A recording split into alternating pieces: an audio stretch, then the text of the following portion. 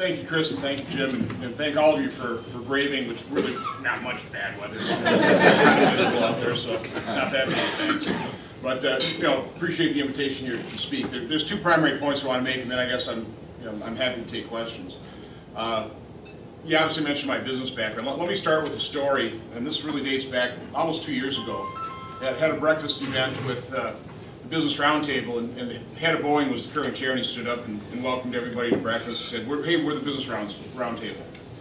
We represent the largest corporations in America who, I mean, I realize we're probably not in really good standing with the American public, but that's a conversation for another day. I was the first senator to stand up from my table and give my little talk, and I went right to that comment. I said, we can't afford to have that be a conversation for another day. Then I asked a rhetorical question, how do we get to a point in this country, in America, where business is viewed as evil? Where success is, rather than celebrated, it's demagogued against, it's demonized. And politically it works. Well, yeah, I've got gray hair, I actually kind of lived through the process. I saw the radical left take over our university system in the 60s. And so they totally control our university system. There's a few shiny exceptions.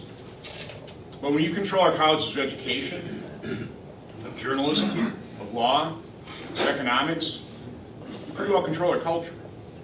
So the left has had a control on our culture for about 50 years, and it's showing.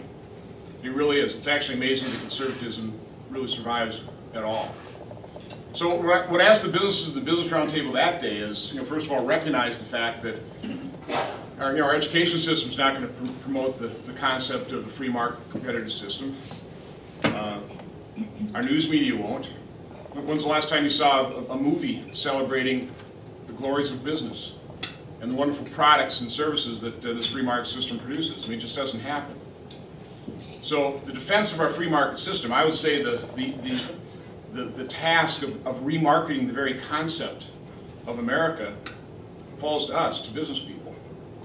And so as I travel around manufacturing plants in Wisconsin or anywhere in America, and I'm talking to business people, and when I'm talking particularly to the people who work with them,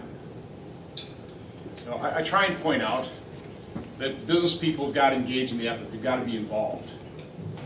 They have to defend themselves. Business people have to talk to the people who work with them and explain the fact that working together, it's just vital that they succeed. If people in business ever expect to get better pay, better benefits, better job security, better job opportunities, those aren't going to come from a law that we write here in Washington. That's going to come through success of the organization. And oh, by the way, success in a business is actually measured by something. It's called a profit. It's not evil, it's absolutely necessary.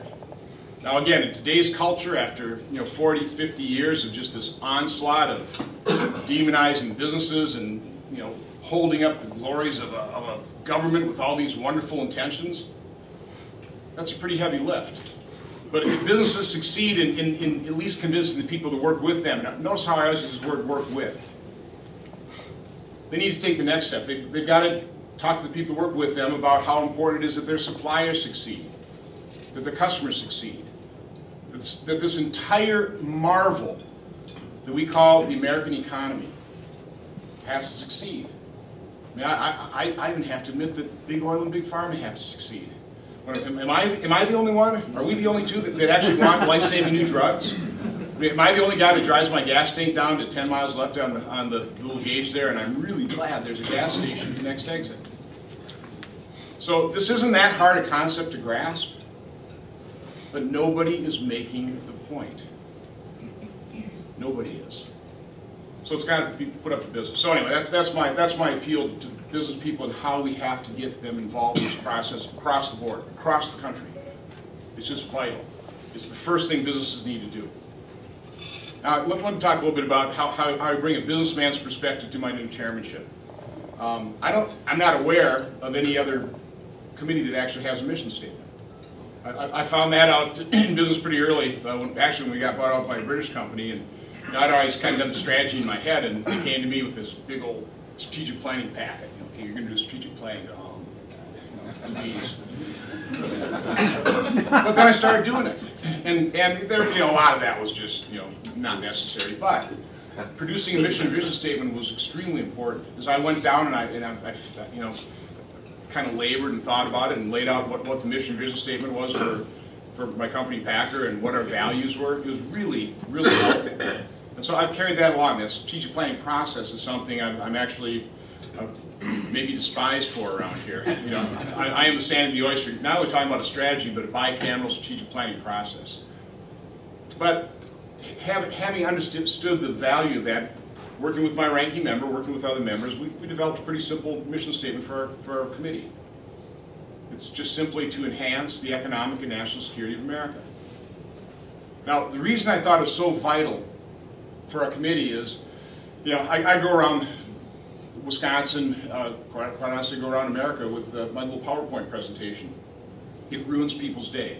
I mean, it is not, because it's telling people the truth. It's telling people the reality that we just are refusing to face. But I did this in front of the Madison, Wisconsin Rotary. Now, for anybody familiar with Wisconsin, Madison would not be called a bastion of conservatism. So, you know, I get there, there's probably about 300 people in the audience, sitting around tables, and about 2/3 of them are like this. Oh man, I gotta break the ice. So, I decided to break the ice the way I would normally start any kind of business negotiation or business relationship. Now, I wouldn't start those with an argument. I would always start every negotiation trying to figure out everything we agreed on. It developed a relationship, a level of trust, so that when you came to those areas of disagreement, it was just a whole lot easier finding common ground. So that day I said, well, let's start today before I ruin your day. Let's talk about something we agree on. We all share the same goal. We all want a prosperous, a safe and secure America. We're concerned about each other. We all want every American to have the opportunity to build a good life for themselves or family. I don't care where you fall on the political spectrum. I think that's true. And it was interesting just watching the audience. Probably about half of those individuals with their arms crossed, let them drop by the side, and were at least open to listening to me. And so I realized, gee, this worked in business, it can actually work in the political realm. So when I had this opportunity, and it's a tremendous opportunity, it's a tremendous responsibility being chairman of Homeland Security and Government Affairs, I thought I'd take that same technique. Let's not concentrate on the areas that divide us. Let's try and concentrate on the things we agree on, starting with that shared purpose, that shared goal. So if everything the committee does, if I can always, now this bill you're proposing or this hearing you want, is it going to help us enhance the economic and national security of America? Helps direct people's effort.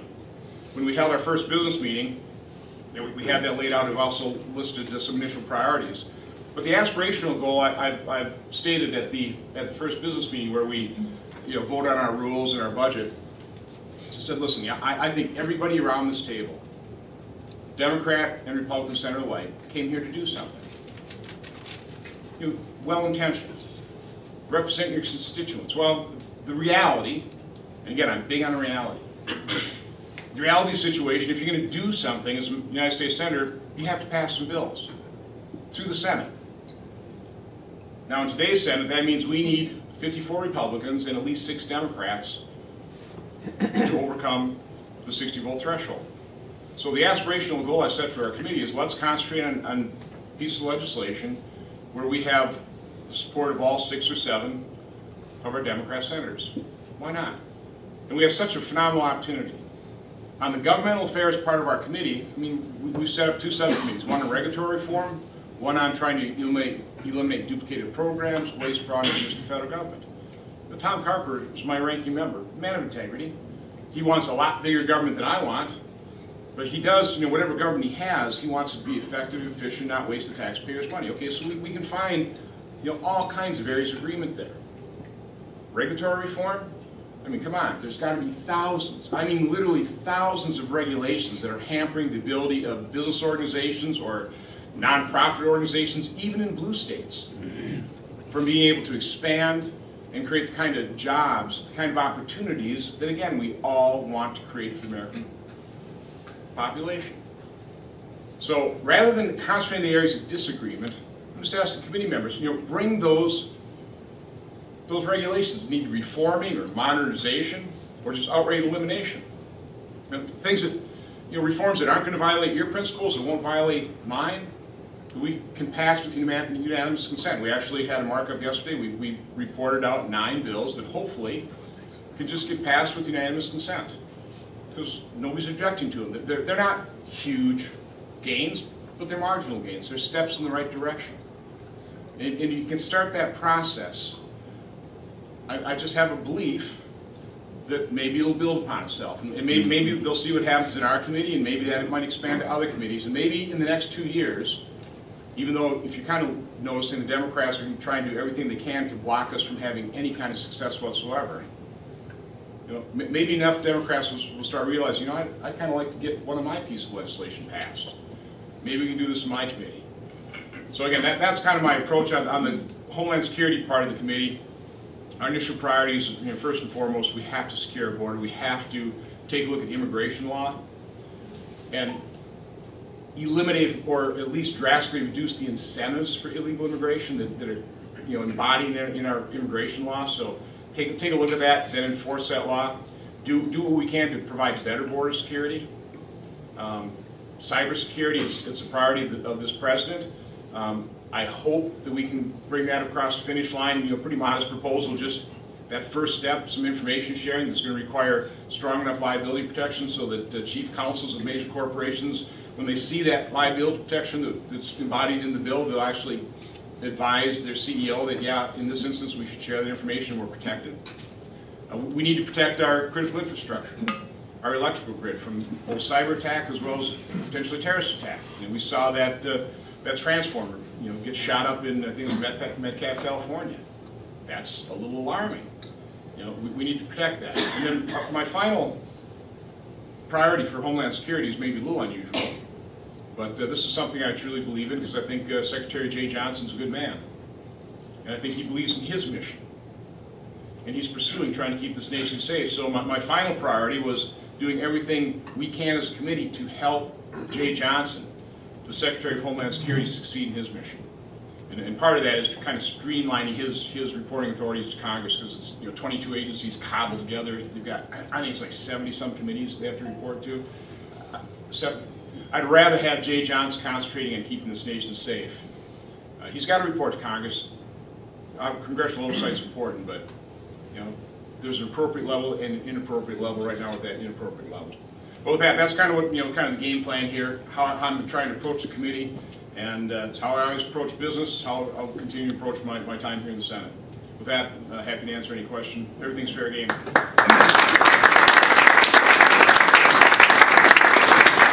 Chris, you did such a great job with your intro. You have the ability to ask the first or wait till the last question. I'll take the last. Oh, okay. All right. Anybody else? Rick Kessler.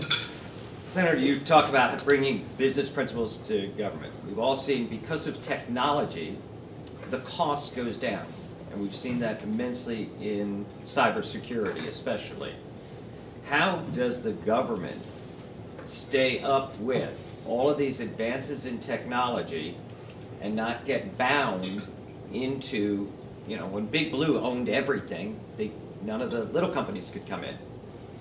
Now we're seeing the same thing in government, stuck with companies that are providing technology that's 10 years old for cybersecurity. We can't get the government to recognize the cost and effectiveness of new technologies. They're just so much better, but they can't get in. To give you a little hope, I did meet with pretty much all the agency heads within DHS, and in so many cases they were talking about looking at off-the-shelf technology. And that's a good thing. One of the problems we've got is, we've got layer upon layer upon layer of procurement procedure, making sure that we don't waste a dime. That nothing is fraudulently paid out to anybody. And listen, I'm all for financial controls, but you got 10 or 12 layers of financial controls. I mean, it's such a huge waste of money. Any potential savings is just totally blown in just the cost of these procedures. So. From my standpoint, what you do in business, of course, you do institute financial controls, but you give people responsibility, and you reward people for performance. Now, that's a pretty heavy lift in government, but it's the direction we need to take. We do need people, particularly on the IT side, throughout all of government, really looking at off-the-shelf solutions as much as possible.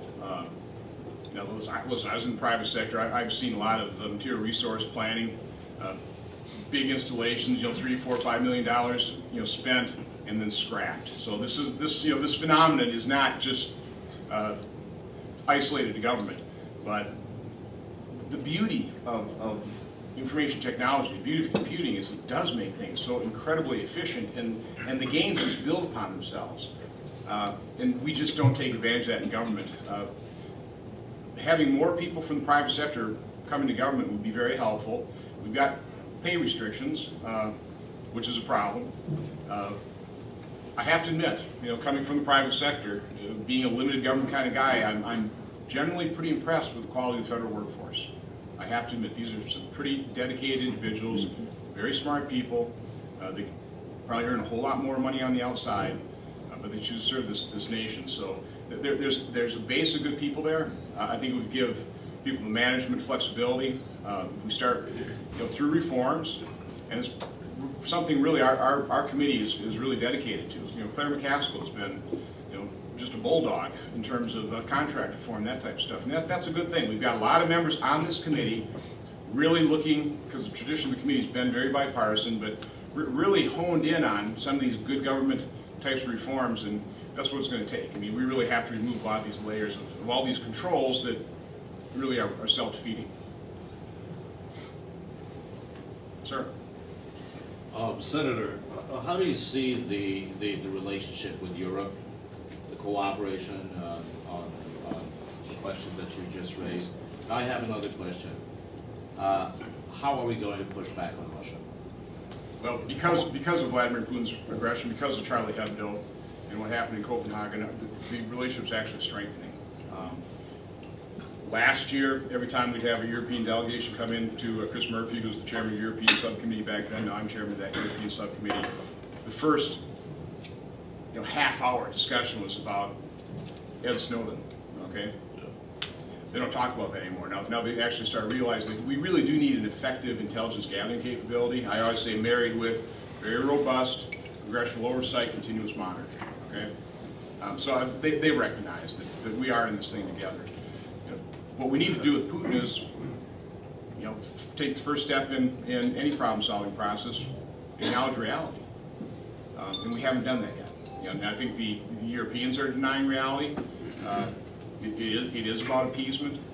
They're afraid that, boy, if we introduce arms, it's just going to create an arms race, and Russia will always trump us. We held a very good hearing in our subcommittee yesterday, and we had former Georgia President Saakashvili, who's actually working as an advisor in Ukraine. We had Gary Kasparov. We had some experts from the Atlantic Council, some other folks.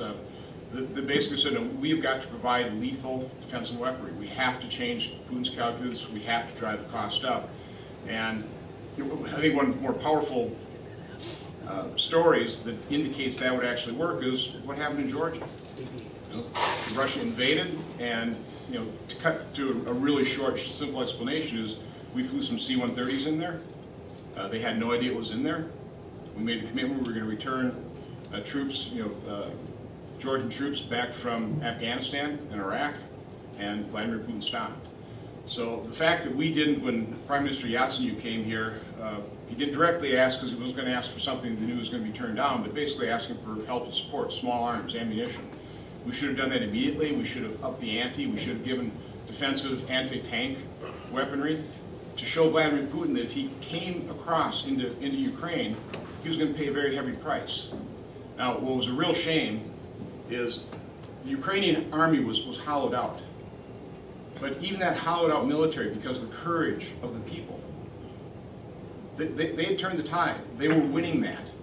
And the testimony we had yesterday, Russia, it's estimated, has somewhere between 14 and 20,000 troops in Ukraine. Totally denying it. Oh, we're not involved in this at all.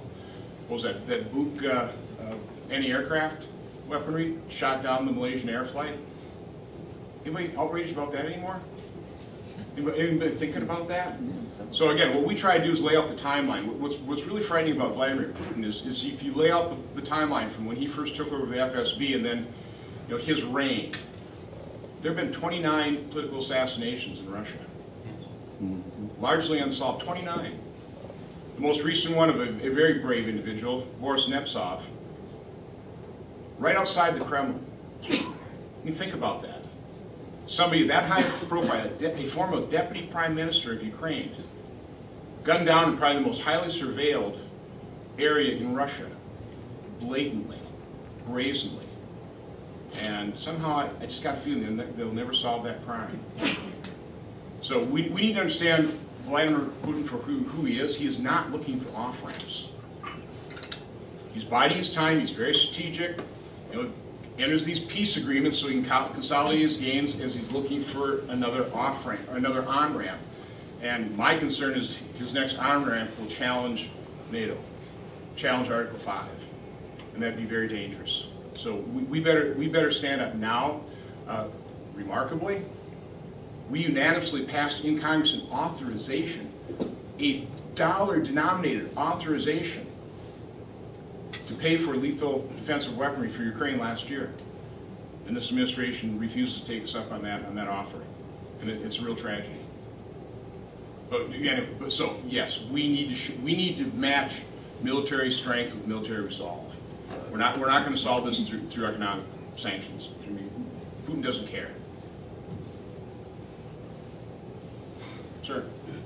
On the immigration front, what can be done this year or this Congress to maybe tighten the borders or cut back on benefits and things that make it less desirable for people to come across the border? What I'm going to try and do is I'm going to try and cut through all the demagoguery on both sides. And you know, Brooke is working closely with me. She took a trip with me down to McAllen, Texas. I've been down in Nogales. I've been across the border on business. But you know, the fact of the matter is there's demagoguery on this immigration and border security on both sides, and it's an incredibly complex situation. There's no simple solution. There's no silver bullet. This is just going to be a really tough, hard slog, but we have to recognize reality, and we have to look at reality across the board. So we do have to take a look at, you know, what do we have in law? For example, the Feinstein Amendment that treats, you know, illegal immigrants that aren't from Mexico or Canada differently from other illegal immigrants, which creates a real incentive for people to come here, because that's really, and then you combine that with deferred action childhood admissions, which basically said, hey, kids from Central America, if you get in here, you know, you can stay. You're home free. And that's been basically the reality. Now, we had a surge of Brazilian immigrants back in the, I think it was 2006, and Michael Chertoff at that time sent them home.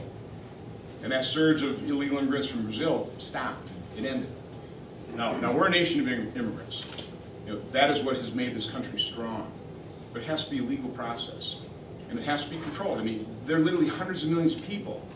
I don't blame them. I'd come here too. I'd come here legally if I had to. So I don't fault the people in their desire to be free and to have economic opportunity. But it's got to be a legal system. So it's a combination. We're probably going to have to build some fencing. I'm not as high on a lot of this technology because of current law, and we can detect them. We don't detect all of them, but we detect more of them now. We don't apprehend all we detect. So a lot of people slip through, but people we apprehend, you know, the CBP is Customs and Border Protection. It really ought to be Customs and Border Processing. Because what's happening now is we apprehend them, we process them, you know, we give them a notice to appear and a bus ticket or a plane ticket, and they disappear in the shadows. So we're just exacerbating the problem. So we've got to tighten up our laws. We're going to have to take a look at you know, E-Verify and you know, but we also have to recognize the fact of, you know, who's here now, treat those folks with humanity, understand that there are industries that, let's face it, are pretty dependent on a lot of these folks, and we have to look at that realistically too. And that's, you know, politically pretty tough issue to talk about. So what we're trying to do is, rather than have 2 or 3 hearings, what I was suggesting is, no, we're going to have 3 or 4 weeks worth of hearings, and about 3 or 4 hearings a week. Now people say, well, that's not the way it's done. Well, it's the way we're going to do it. And you know, from my standpoint, I'd love to have a lot of senators come to those hearings, but it's almost beside the point. You know, we need to lay out all the complexity. We have to lay out all the components, all the reality of, you know, what is wrong with our border, you know, the nexus between drug smuggling and human trafficking and illegal immigration. And we got to secure a border, not only to fix the immigration problem because of public health and safety, and also because of national security. I mean, are you starting to understand the complexity of the situation? So this is, you know, I know we approach so many of these things with ready sound bites. They're not solved by ready sound bites. They're solved, you know, looking at an incredibly complex situation where we don't have very good information, and we're going to have to make marginal improvements. I come from a manufacturing background. This isn't about securing the border in a year or two. This is about improving border security, and from my standpoint, working with somebody who I think is, again, an honorable human being, Jay Johnson. He's developing a plan with Coast Guard. Let's work off that plan. Let's see what we can do. You know, there'll be some disagreements. You know, let's face it, President Obama's done some of these deferred actions that I think exacerbate the problem. It certainly was, by the way, did poison the well. Because after I got elected, I started talking about this is my top priority, securing the border. I was always throwing a little wrinkle as I went on national news media saying, you know, if you really want to secure the border, again, you have to look at these incentives for illegal immigration. What's the number one incentive? People are coming here to work. About 90% is what studies tell us, about 90%. Well, why don't we make that a legal process? When we had the PSERA program back in the 60s, we didn't have an illegal immigration problem, not a significant one. And we had circularity, by the way. People could come in, work, and go home. They come in, they go home. But the minute you ended that guest worker program, the minute we started securing our border, it made it more difficult. Now people get in here once and they stay. So again, we have to take a look at the reality of the situation. We have to take a look at the unintended consequences of past actions. We really need to take a look at the futility of what we've done for the last 40 years. So this is going to require a lot of thought. I'm not going to have a bill next week or in a month. You know, we'll start working toward that. I mean, we already have elements of what we need to address, but that's why we need to hold hearings so we can make intelligent decisions. And I really would like every member of Congress to take the Hippocratic Oath. First, do no harm. And it's certainly kind of my approach to things. Is I'm going to really try not to do any harm. Really take a look at the unintended consequences of anything we might propose. But again, if I lay out that reality, and if I can get the goal, and Brooke is well aware of this because I repeat myself a lot, the goal of every hearing I hold, first and foremost, is to get at least the members of the committee, if not America, to take the first step in any problem-solving problem is admit they have one. And of course, you get people to admit they have a problem by laying out the reality, by properly defining the problem. So that's what we're going to try and do through a series. You know, probably way more hearings than Brooke is going to want to have to really staff. But it's an enormous undertaking. I mean, I have to admit, we went down the border together in McAllen, and I just wasn't in a very good mood the next, that night, because it's just, this is so complex. It's going to be so difficult. That's just true. But we got to be honest with the American public. Anybody else? Senator, let me ask you, recently, with the DHS funding, there's been these high expectations with the House and the Senate both now going Republican, that we were going to do it better. At looking at some of the issues that are going to be coming forward in the next 3, 4, 5, 6 months, whether it be the Highway Trust Fund, reconciliation, all sorts of other regulations that we're going to be looking at. Do you see light at the end of the tunnel that we are, in fact, going to do it better? Well, I laid out my approach to trying to do it better. But and you as a businman, you really understand that. So look at the reality situation. I mean, look at what Democrats in the Senate have been doing, for the last 4 years, not even allowing us to vote on amendments.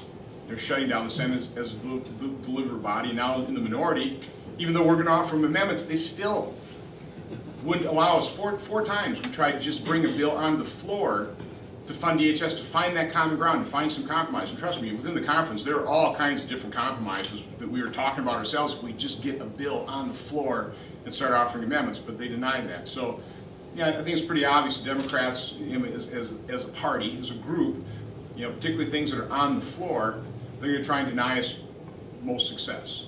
which is why I'm really trying to find the smaller things that everybody agrees on, that we can pass unanimous consent, that won't make a big deal out of it, hopefully, okay? So I think that's got to be our approach. We also have to recognize the reality is President Obama is still president. And it's going to be, even if we can get 6 Democrats to pass a bill in the Senate, we'll have to have 67 total to override his veto. So it's just going to be tough. But you know, what I've been saying since day one is how do we use the House strategically? Because that's a majority-run body, and if we ran this strategically to show the American public this is what we're for. And by the way, it should be all about security, economic security and national security. And this is where I say less is more. It doesn't make a whole lot of sense for the House to pass 400 bills that don't have a chance to get through the United States Senate. So let's concentrate on a few things that we have to do. And from my standpoint, it's let's pass a budget. So we've got a reconciled budget that will govern the appropriation process. And let's start bringing the most important, the higher priority appropriation bills. Let's bring those to the floor of the Senate, open up to full amendments, full debate, and let's show the American people how this lawmaking process is supposed to work. Let the House do its work, let the Senate do its work, then let's bring those two products together in a conference, hammer out the differences, and put it on the President's desk. So and that's really what I think Mitch McConnell's been dedicated to. He's been frustrated, obviously, by Democrats, but we need to do that. That's why, about saying everything else aside, at this point in time, it's about passing a budget we can reconcile with the House so we can move on to appropriation bills, do as many of those things as possible. Sir? I was, take your analogy and take it one more level. When you're talking about these massive hearings, it creates a big mass that becomes almost impenetrable to anyone who wasn't actively involved in creating the record, which makes it easy to hide and harder to push. And you talk about marginal change. Why don't we do it one tile at a time to create the mosaic? Tiny little bills. Well, yeah. Marginal change. And that's what we just did in our committee. We reported out 9 tiny little bills that start moving forward. And even the hearings I'm talking about is rather than have one massive, okay, here's our border security hearing. No, we're going to have, literally, I won't say dozens, I don't want to scare Brooke. We're going to have a lot of them, and they're going to take the individual components, and they do have value, by the way, because hearings are reported on, and they're reported on, particularly the press that is specialized in that particular area. And if you design them properly, in terms of, I'm a sales guy. When I'm going to any customer, there's always one point I wanted to make. I always had 2 or 3 in my back pocket, but I had to make that first point. So we go in these hearings, and from my standpoint, there's always one point that I want to reveal. We had a hearing on regulatory reform. I don't think I made the point well enough. We'll probably do it again. But the main point I want to make on regulatory reform is the cost of complying with federal regulations. And there are a number of studies showing it's about $2 trillion. And okay, I kind of go, okay, $2 trillion. It's incomprehensible. Well, start putting it in perspective. $2 trillion is larger than all but 10 economies in the world. Now, we did make that point. $2 trillion is 12% of our $17 trillion economy. But here's something maybe even more impactful. We spend about $2.5 trillion on our healthcare system. And we're spending $2 trillion complying with federal regulations. Now, that's real economic activity. Now, if we could reduce the regulatory burden, that could free up $1 trillion we could spend on healthcare as a society, hopefully in the free market system. So again, you're trying to make those powerful points that get people to admit they have a problem, recognize the depth of it, so they actually start moving towards some solutions. But no, I agree with you. It's got to be smaller points. This is, I wish we would just here'd be a good law. Outlaw the use of comprehensive in Washington, D.C. Ban letters from the alphabet. I was actually down at an FBI office, and they were throwing all kinds of acronyms, and I said, God help me, I'm starting to understand what you're saying. Right over here, go ahead. Go ahead, Fred. Senator, cybersecurity is such a broad issue that many committees have a jurisdictional claim to it, both the House and the Senate. We've heard some thoughts about how the Homeland Security Committee will see its role in that, but maybe you could tell us afresh Sure. and what you think the timetable is on cybersecurity. Well, the current play is Saxby Chambliss is working with Dianne Feinstein, had a bill, had a number of components to it, and then they were never able to get that considered in the last Congress, and so Richard Burr is taking up where Saxby left off, and they have an agreement between he and Dianne Feinstein. Again, it's a little more ambitious bill. It's certainly more than what the White House was seeking. So I don't know the current state of play. That I'd like to be supportive of it because I think it's a good bill. But if we can't bring that one across the finish line, because it might involve a little bit more of some of the intelligence agencies or whatever, or that it just comes out of the Intel community. I mean, there's all kinds of reasons people that don't really want to see this can raise a ruckus about it. If for whatever reason that one just is not possible, Senator Carper has introduced in our committee, this would be under our jurisdiction, President Obama's more modest bill, really addressing that first step, which maybe that's all we can do, but it'd be an important first step, is facilitate the information sharing. Now, when Secretary Johnson called me to kind of announce the bill, he said, I was questioning about the liability protection. He said, no, Ron, it is unqualified. It's unqualified. Well, it's unqualified as long as you qualify for it. but I'll tell you, I'm encouraged by the fact that, like an ISO process, rather than have the federal government, set the standards, which would take them 7 years to write the standards on the qualification. They're actually talking about a third party, which I don't think I'd have a real problem with. I mean, like an ISO, you can go under, we have surveillance audits. I'm ISO certified as my business, and these surveillance audits, the standards are always improving. It's continuous improvement. There's nothing wrong with that. So if you have an outside third-party private sector certifier of best practices of your business, so you're certified, by this third-party outside private sector group, then apparently it's unqualified liability protection. Now, the way I'm going to test that theory is because I'm no attorney. I haven't been involved in these disputes. So what I've actually talked to somebody from I won't name companies, but what I need to do is I need to line up the chief counsels, respected chief counsels of respected businesses across the industry sectors, finance and retail and critical infrastructure, and get them up in front of a hearing with this bill, with this language, and say, okay, now, in a moment of data breach, based on this language, is this sufficient liability protection that your advice to your CEO is that you're going to share that information? And have that be the acid test. Hopefully it'll be unanimous and go absolutely. If it's absolutely not, well, we got to go back to work. And I wouldn't move a bill forward that that's the reaction. So again, pretty practical approach to this, right? Because that's the acid test. I mean, why do an information sharing bill in name only? Let's actually pass a bill that will facilitate, induce private sector sharing, and that would be an important first step. It's not a panacea. It's not going to solve cybersecurity, but it will help prevent a lot of attacks. Because you can share it quickly, you send out those threatening signatures, and you're protecting people. Now, the next step would be using information so you can go after the criminals. And that's where it starts to become a little bit more of a sticky wicket, where you need some personal information, IP addresses, that kind of stuff. Maybe that's the next step. Let's build some confidence, kind of step by step, piecemeal. I'm happy to make the incremental gains. Ma'am, you have it. So that was a lot of my question, but I'll just work off of that a little bit. Very supportive of the liability protections that you mentioned before. Cybersecurity in the past has been this kind of large package that tends to kind of collapse under its own weight because mostly of the way the jurisdiction is spread across so many committees.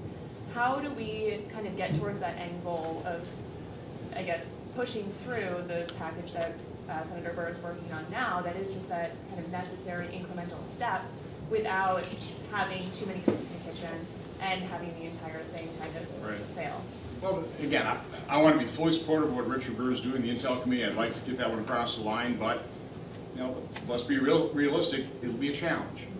And so if that doesn't work, that's why you bring it to Homeland Security then, and we start with the President's bill. I mean, just like border security. Rather than ignore the administration, rather than ignore Secretary Johnson, no, I want to work hand in glove. And this is where I'm hopeful, because President Obama in his State of the Union address said this is a priority. He recognized it, because public's aware of this. They're seeing the potential danger. Even, by the way, and we had a hearing on this. This was our first hearing. And the privacy advocate, the Democratic witness, which very good person. I really commend Chairman Carper for picking this guy.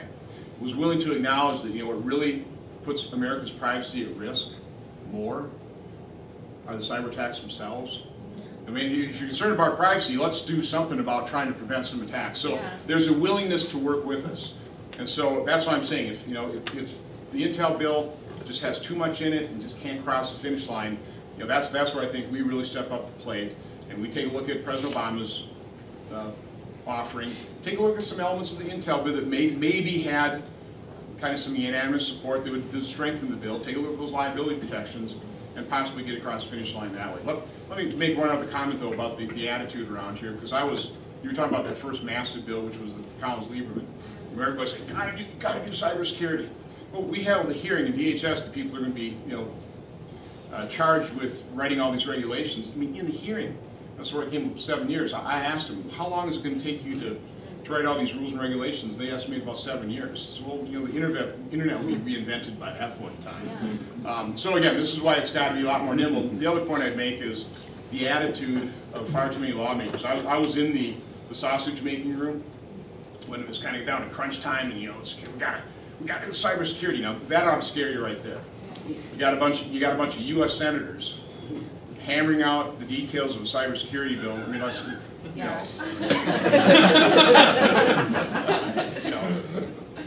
some of them don't know how to email. But the point I'm making was the attitude. Now, I'm the lone guy in the room going, guys, gals, businesses actually want to protect their cyber assets, just like you want to protect your worker safety. You want to make sure your airplanes don't fall out of the sky. I mean, it's bad for business. Okay, so if we facilitate the sharing of information, if we facilitate, private sector working with government, because they recognize the government's got some real things to offer here. If we facilitate that rather than dictate it, we have a shot. If we dictate it, and the pushback was actually, I was amazed by it. No, you're wrong. We've got to do this. They don't want this. They have to be forced. It's an attitude that we have to overcome. Thank you, Senator.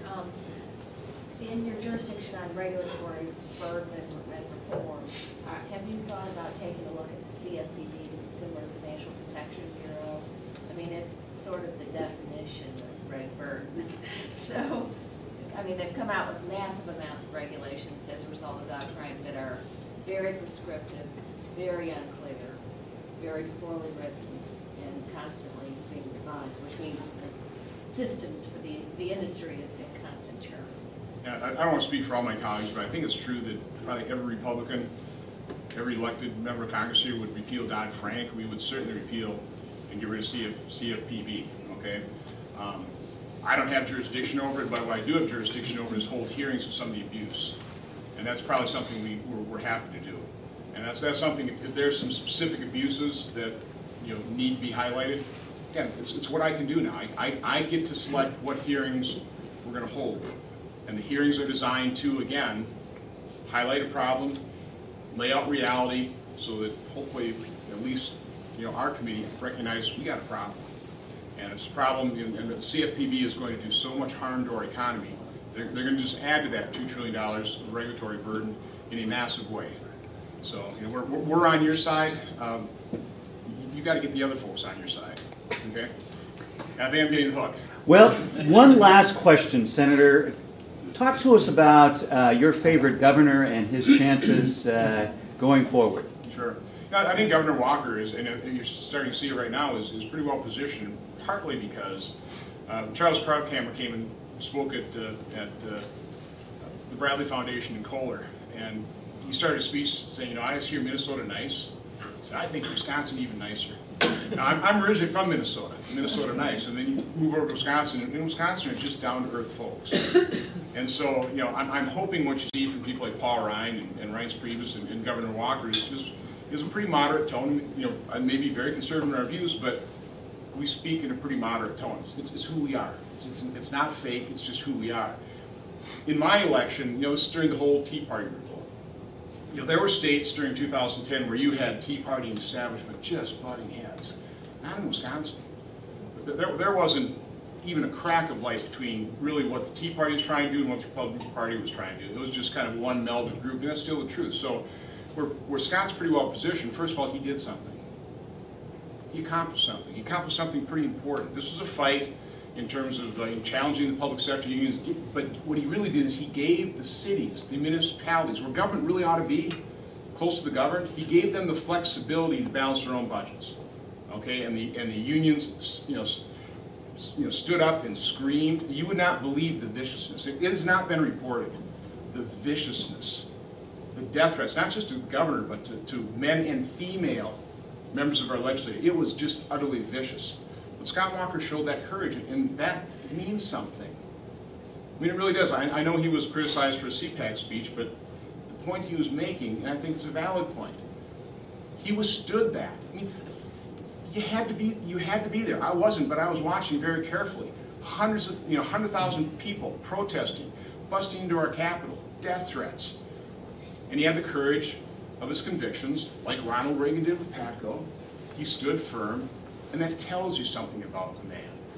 So Scott, because he did something, now certainly has the support of the conservatives, but again, because he's from Wisconsin, even nicer. He's not a threat to the establishment, and again, because of that recall, the nation rallied around him. So across the country, support came in, and Scott met a lot of people around the country. So I mean, you just take a look at the sort of the natural, what you have to do to be president. Well, you have to be nationally known. You have to have done something. You had to accomplish something. You had to show courage. And you also have to have a lot of people that are willing to support you, that have met you, that realize, here's a good person. Here's somebody that I want to consider. I'm not going to automatically dismiss this guy. I'm going to really give him serious consideration. So I think he's very well positioned. Now we'll all see how it comes out. I'm going to support whoever is the Republican candidate. But this is just my own personal evaluation in terms of why you're seeing Scott Walker right now in a pretty good position, and he may remain in that position because I think he's just, again, it's just a very, very good blend of conservative accomplishment, courage, and an appeal to the establishment. Okay. Thank you Senator, very much. you've been so